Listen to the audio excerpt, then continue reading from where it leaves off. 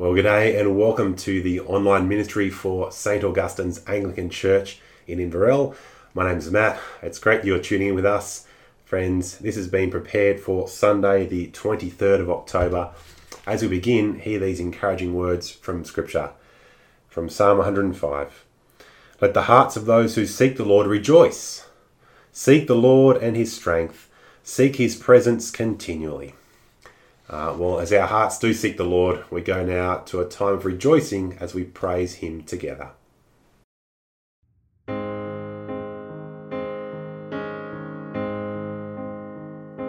Hear our prayer, God above, as we come to you and seek your patient love.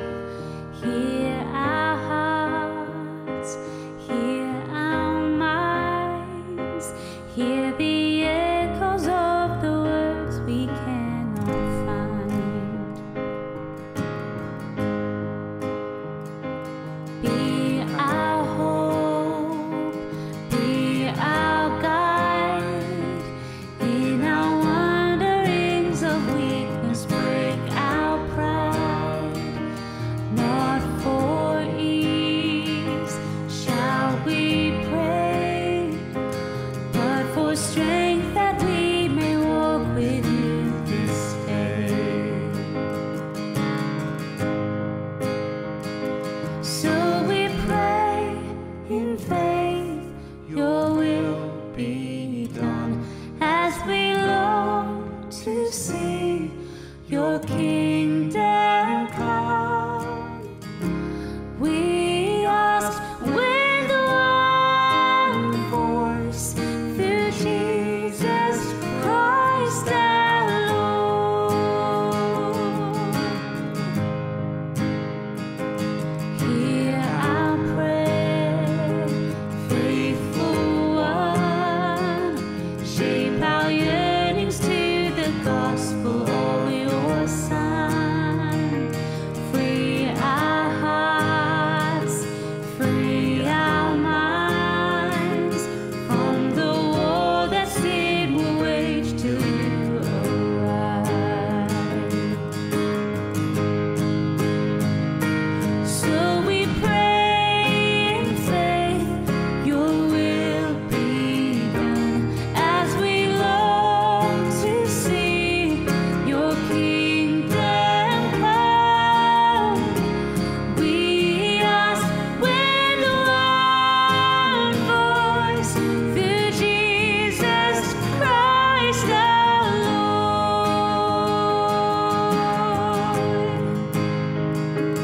Be our joy, be our stay. Give us eyes to see you answer prayer this day. Hear us praise all you've done. We rejoice as we receive that victory won.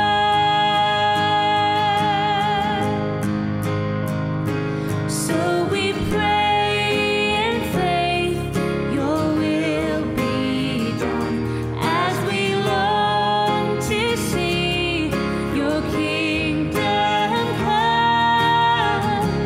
We ask with one voice. We ask with one voice. We ask with one voice, through Jesus Christ our Lord.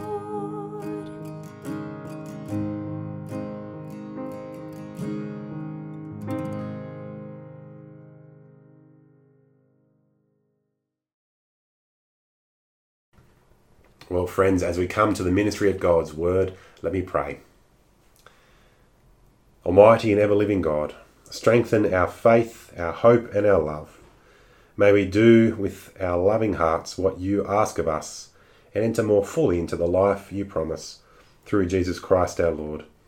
Amen.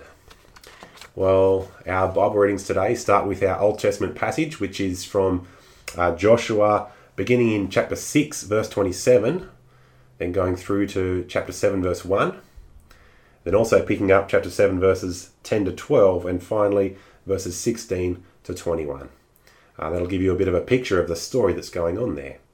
Our psalm for today is Psalm 36 verses 5 to 12, and our New Testament passage that I'll share from in just a moment is Acts chapter 4 verse 32 to 5 verse 11. Acts 4:32 to 5:11. Take a moment, pause the video, have a read of those passages together with whoever you're watching with, and then we'll come back and I'll share with us from Acts 4 and 5.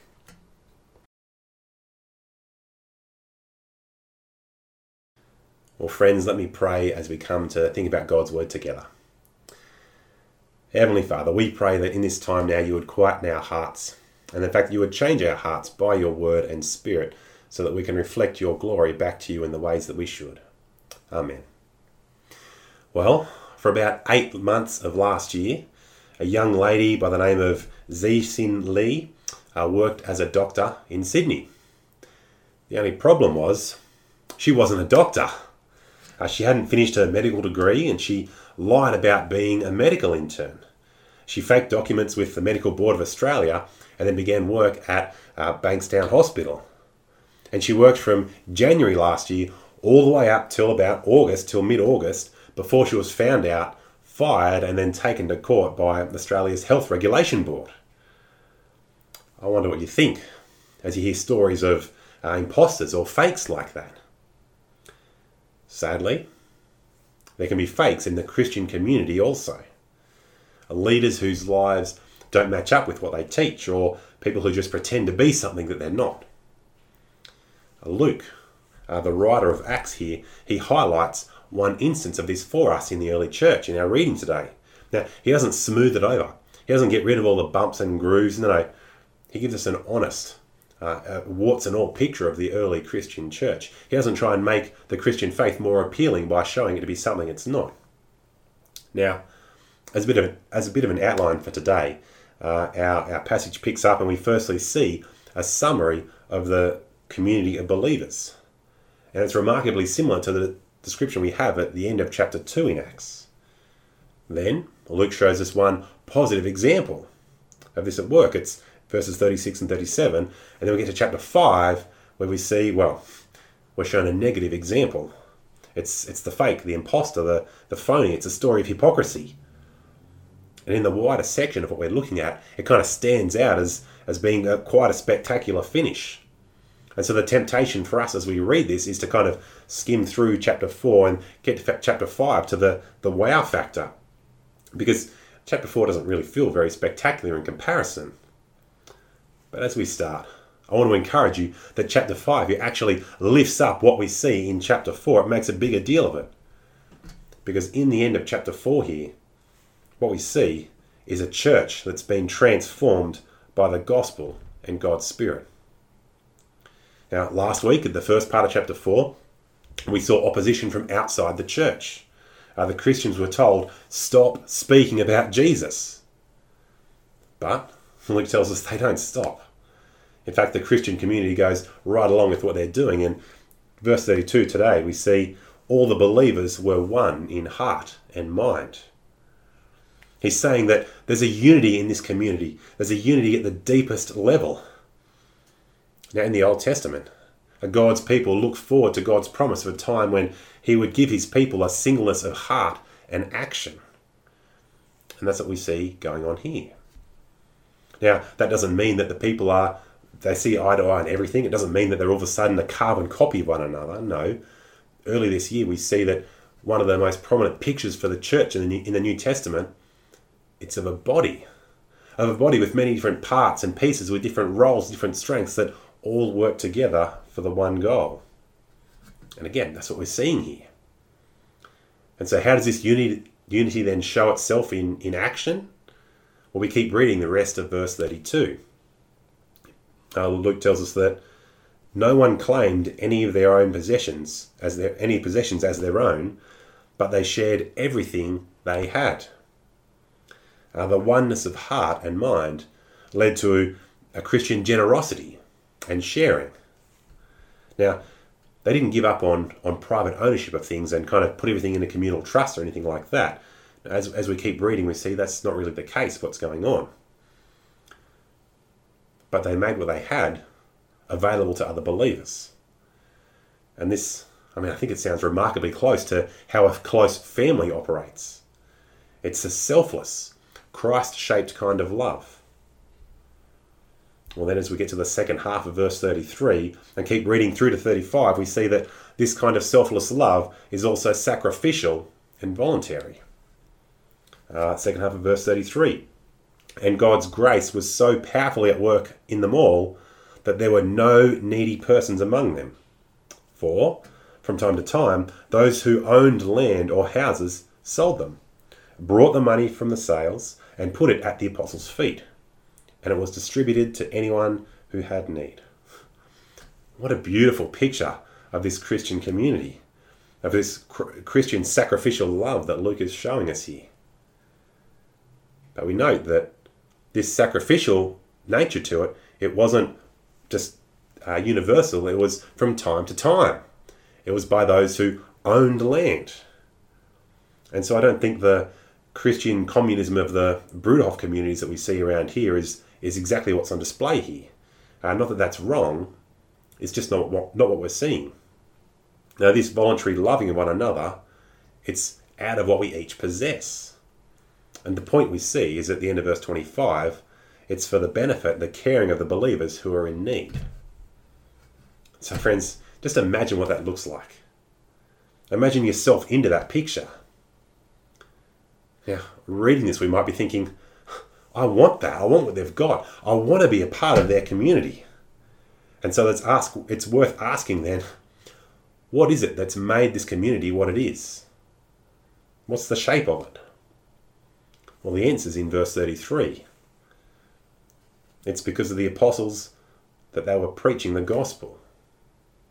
Verse 33, he says, with great power the apostles continued to testify to the resurrection of the Lord Jesus, and God's grace was powerfully at work in them all. It was the power of the proclaimed gospel that motivated these early Christians to such generosity and love. Their communities were the way they were because of the grace of God that had so captivated their hearts. It's all the result of knowing and hearing the gospel. And so we can also see, just before our passage here begins, at verse 31, these are people who are also filled with the Spirit.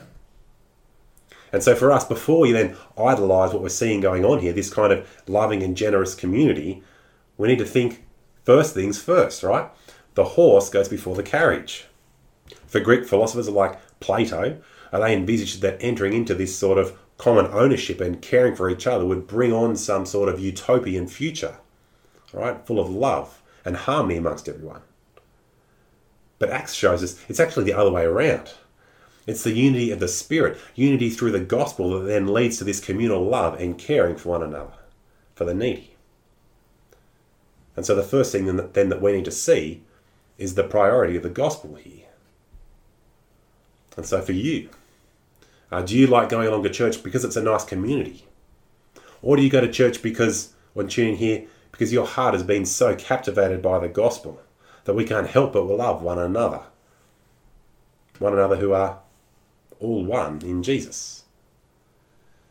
Now, while Christians should be careful about using this model described here to make absolute rules about what Christian community and sharing should look like, we should see this as a challenge for ourselves regarding how generous we are, regarding our attitudes towards the body of Christ and one another, and our wealth. And so a good question is, do we open our homes to one another? Are we being generous? Do we think that our possessions and our money are things that we've worked hard for, or are they gifts that God has given us to share? There's a temptation not to be loving, a temptation to be more attached to the gift rather than the giver. Now again, can you feel the picture here, the beauty of it? The love, the care that's going on here. Can you imagine just being a fly on the wall and seeing the practical love and generosity being expressed? expressed out of a firm grasp for God's love for us in Jesus, that he would die for us. Well, that's what Luke wants to show you now. He wants you to see this, and he not just wants you to think this is all theory, but no, he wants to show you a real example, a positive example of it. And so we go from the abstract then to the concrete, and we see the authentic example of Barnabas. His name isn't really Barnabas, it's a nickname. Verse 36, Joseph, a Levite from Cyprus, whom the apostles called Barnabas, which means son of encouragement, he sold a field, verse 37, a field that he owned. And he brought the money and put it at the apostles' feet. Now, some of us might think, Barnabas, he sounds familiar. And yeah, he pops up a lot of times throughout the rest of the book of Acts, and in fact, in the New Testament. And every mention of Barnabas in Acts, it's one of encouragement. He trips around with a guy named Paul, and he's a guy who takes on discipleship, of helping other Christians, people who have come to trust in Jesus, grow in their relationship with him. With Paul, he's an evangelist. He proclaims the good news about Jesus' death and resurrection. And he doesn't seek self-promotion. He doesn't push for himself to be a leader in the church. No, he has the grace and contentment to be second fiddle in the gospel. He's an encourager. And that's why they've given him this nickname. He's the kind of guy you'd love to have as your mate. The kind of guy you'd love to sit down with every week and read the Bible. The kind of guy who you really want your sons or your grandsons as they go away to uni to link up with, because you know that he's going to help them grow. But his love and encouragement, it's not just theological and personal, relational. No, it's practical and sacrificial. That's what we see here.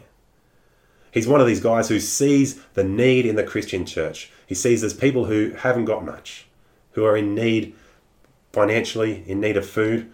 And so he sells some property, gives the money to the apostles and says, here's some cash. Do with it what needs to be done.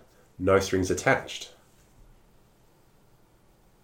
Now, we're not told how many people knew about this and saw this, but evidently it became known. Now, Barnabas certainly doesn't hold himself up as an example, but Luke does. Luke wants us to see someone here who's living out genuine Christian love. And so his nickname then, Barnabas, the encourager, he's not just an encourager for them back then. No, he's an encouragement for us today too, isn't he? And as Luke holds him up, I wonder if we see the value of being an encourager. Are our words that build people up or that pull people down? Are we quick to share gossip and our opinion? Do we need to be more considered in how we speak to and about others? Do we simply say to a Christian brother, gee, that's tough. Hope things pick up for you. Or do we actually encourage and pray for them? Do we prayerfully consider how we ourselves can be helping them out? Kind of like Barnabas does. So there he is. Luke holds him up as a positive example and model of inspiration in the faith. And so Luke now shows us the negative example, or we might better describe what we see next as the satanic fake. So we're introduced then in chapter 5 to a husband and wife, Ananias and Sapphira. And they appear to be doing the same thing that Barnabas and others are doing. They go and sell some land, and they, acting together, they hold a bit of it for themselves and give the rest to the apostles. And I think you'd be right to ask, what's wrong with that? And the answer is, verse 5 tells us, nothing. Peter says, the land was there. The land was yours. It's your money. It was yours before you sold it. It was yours after you sold it. You can do with it whatever you want. But there's more going on here than what we see. We know there's more going on here because Peter confronts the husband. He confronts Ananias about it. And you can perhaps picture the look on Ananias' face, right? When he gives the money, and Peter says to him, verse 3, Ananias, how is it that Satan has so filled your heart that you have lied to the Holy Spirit? Is this the kind of response that you'd expect when you give money? Probably not. And so what's the issue? Well, it becomes clear from what Peter says next that they're actually just trying to deceive the church. It becomes clear that while they've just given part of the amount, they're actually claiming that they've given the whole amount. They want to gain the same reputation for generosity that Barnabas had without the same kind of sacrifice. Now, we're not told how Peter knew that there was a lie going on here. It seems like perhaps as an apostle he was given some sort of revelation from God, special spiritual insight into what's going on. We don't know. But he says in verse 4, "Didn't it belong to you before it was sold? And after it was sold, wasn't the money at your disposal?" The answer, yeah, it was. So he says, "What made you think of doing such a thing? You have not lied just to human beings, but to God." You've lied to God. Now let me be clear. Their sin was nothing to do with how much they gave. Right? They were free to keep the whole lot if they wanted to. Their sin was the deception that they conspired about and lied together in, all for the sake of winning the praise of people at church. They wanted to use their money, as well as lie about use their money, to buy a reputation amongst God's people. And Peter says, you're not just lying to us, you're lying to God. And the next bit's the real attention grabber. Verse 5. When Ananias heard this, he fell down and died. And we go, wow, are you serious? We're not the only ones struck by that, though. You look and you read on, and the people are filled with fear. They don't know what to make of it. And I wonder what you think as you read of this. How would you feel if you saw this? Luke's a doctor, but he doesn't tell us the biological cause of the death. He doesn't. He wants us, though, to see, like the people, he wants us to simply see and know that this is an act of God's judgment. Well, once Ananias dies, some young guys come in, they take his body and deal with it, and then we're told some time passes. Sapphira, the wife, turns up and perhaps looking for a husband, like, I sent him to the shop 3 hours ago, where is he? Well, Peter confronts her as well. Verse 8. Tell me, he says, is this the price you and Ananias got for the land? She continues the lie. Yes, that was the price. Well, Peter replies in verse 9, how could you conspire to test the Spirit of the Lord? Listen, the feet of the men who buried your husband are at the door, and they will carry you out also. And she too dies. Again, we're not told how Peter knows it will happen. And she too dies. Again, we're not told how Peter knows it's going to happen, but he does. And let's just pause for a moment here, because, it all feels really confronting. You might be wondering, where's the grace? Where's the forgiveness? Where's the love of God that we see and hear so much about in the New Testament? This feels so much more like something we'd see in the Old Testament as God deals with the Israelites. And if you're thinking that way, well, there's no coincidence. Luke actually does want us to connect this back to a similar story, to something that happened as God dealt with Israel, a parallel story. It was our Old Testament reading. It's the story of Achan from Joshua 6 and 7. When the Israelites back then, Joshua 6 and 7, when they captured Jericho, God said, don't take the gold and silver, the devoted things from the city. No, leave it there. But a man named Achan took some. He hid it, and he lied about it.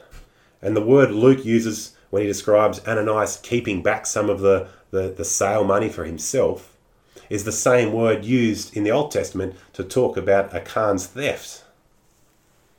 Now, the sin of Achan and the sin of Ananias, they were similar in many ways. For Achan, this was the first recorded sin in the community of God's covenant people when they entered the promised land. For Ananias, then, it was the first recorded sin in the community of Christians, God's new covenant people. Both narratives, in them, it's an act of deceit that interrupts the victorious progress of God's people. And just as God's judgment on Achan was swift and complete, so is it the case for Ananias and Sapphira. It's the same God in the Old and New Testaments. It's the God who hates sin, and a God who never hates sin so much as when he finds it in amongst his own people. Now, someone said to me during the week, now both of these instances Achan and Ananias, it feels like God is issuing an early warning shot for them in the communities. And that's kind of right. After both examples, God doesn't continue to deal with sin in the same kind of instantaneous and complete way. But in them, God is showing the people there then, and us now, how serious he takes sin, especially amongst his own people. The book of Acts is all about the acts of the risen Lord Jesus. Jesus here is on the throne. He knows Ananias and Sapphira's hearts. They are not true members of Christian community. They're a satanic fake. And so the enthroned Jesus, he executes judgment and shows the Christians a striking point. Sin is serious. Sin deserves death.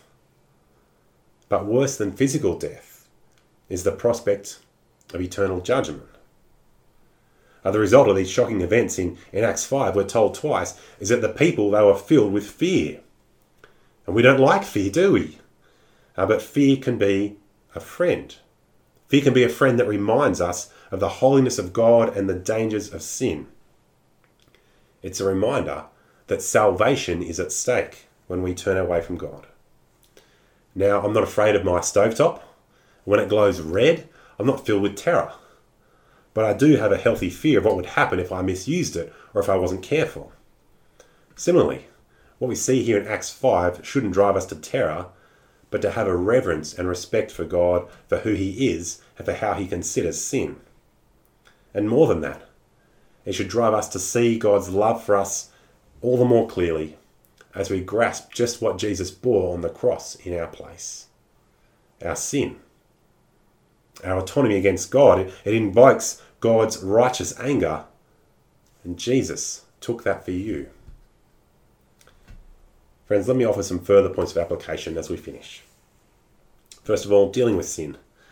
God, he's been committed to rooting out sin, even from the very earliest parts of the church days. And so we can't excuse sin in our church either. Willful, ongoing public sin has no place in the people of God, and it only damages community. Now, this kind of incident here teaches us the necessity of church discipline, the kind of church discipline that Jesus talks about in Matthew 18, the aim of which is for people to grasp the seriousness of their sin and to come back in repentance and find reconciliation. Well, God's holiness and his attitude to sin here also tells me that I need to deal decisively with sin in my own life. I can't be complacent about it. And so God calls me to continually be repenting and confessing my sin to him in light of his word. Secondly, the allure of deceit. Our society places such a high value on appearance, doesn't it? And so the sin of trying to show that we're something we're not can be a major problem for us. We want to look good to others. We want people to think well of us. And so a concern for our appearance can make us lose our hatred of sin. And so do we create an impression for people, an impression that we are more prayerful of them than we actually are? Do we speak in a way and act in a way that makes it look like we're good Christian people who have everything together and no problems? Do we try and make it look like we're far more generous than we actually are? And since generosity is one of the subjects of this passage, another issue that comes up here is the issue of wealth, the love of money. As we see in the example of Barnabas, wealth can be a wonderful servant for the gospel. It can. But wealth can also be a monstrous master. In our Western world, there's no greater lie than idolatry. And there's no more persistent and insidious idol than wealth.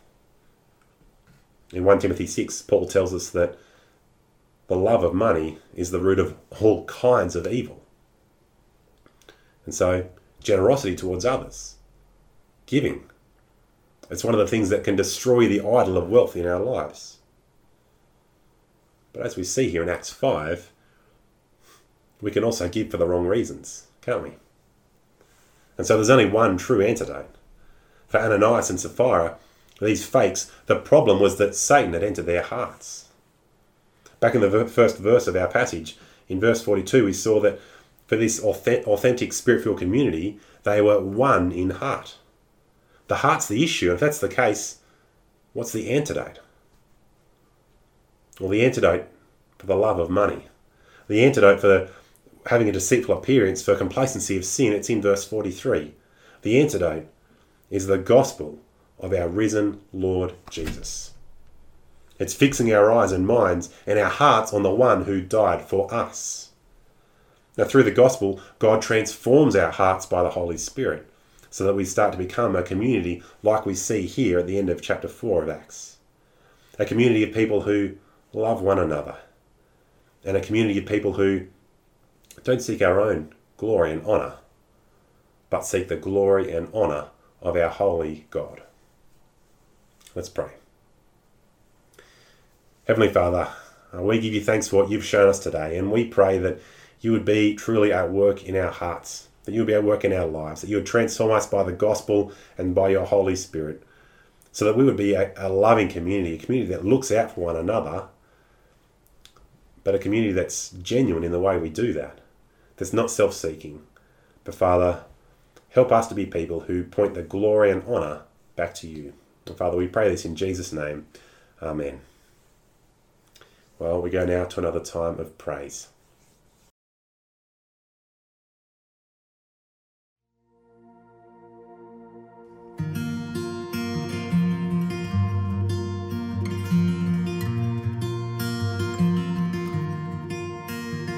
Sister, let me wipe your tears. Brother, let me bear your fears. Come on, every daughter, every son, let us walk in love, for we are one. Though we walk along an broken road, we are here to bear each other's love. And forgive as you've forgiven us. Let us walk in love, for we are one. We are one in the Father's love. We of every tribe and every tongue. We are found in the risen Son. We are bound together by His blood. Let us walk in love, for we are one.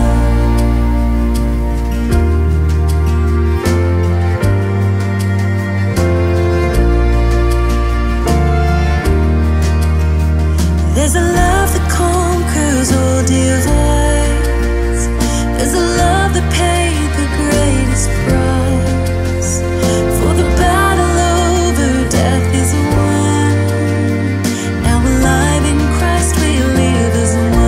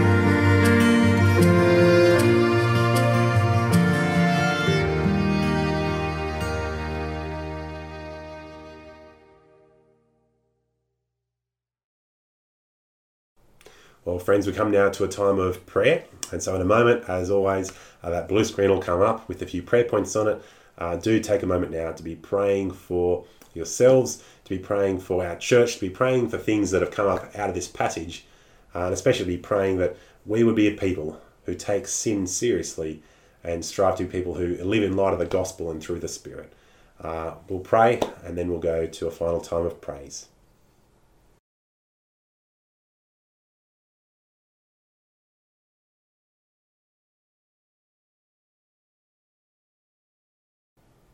Well, friends, let me finish, perhaps appropriately, with the words of Philippians chapter 4.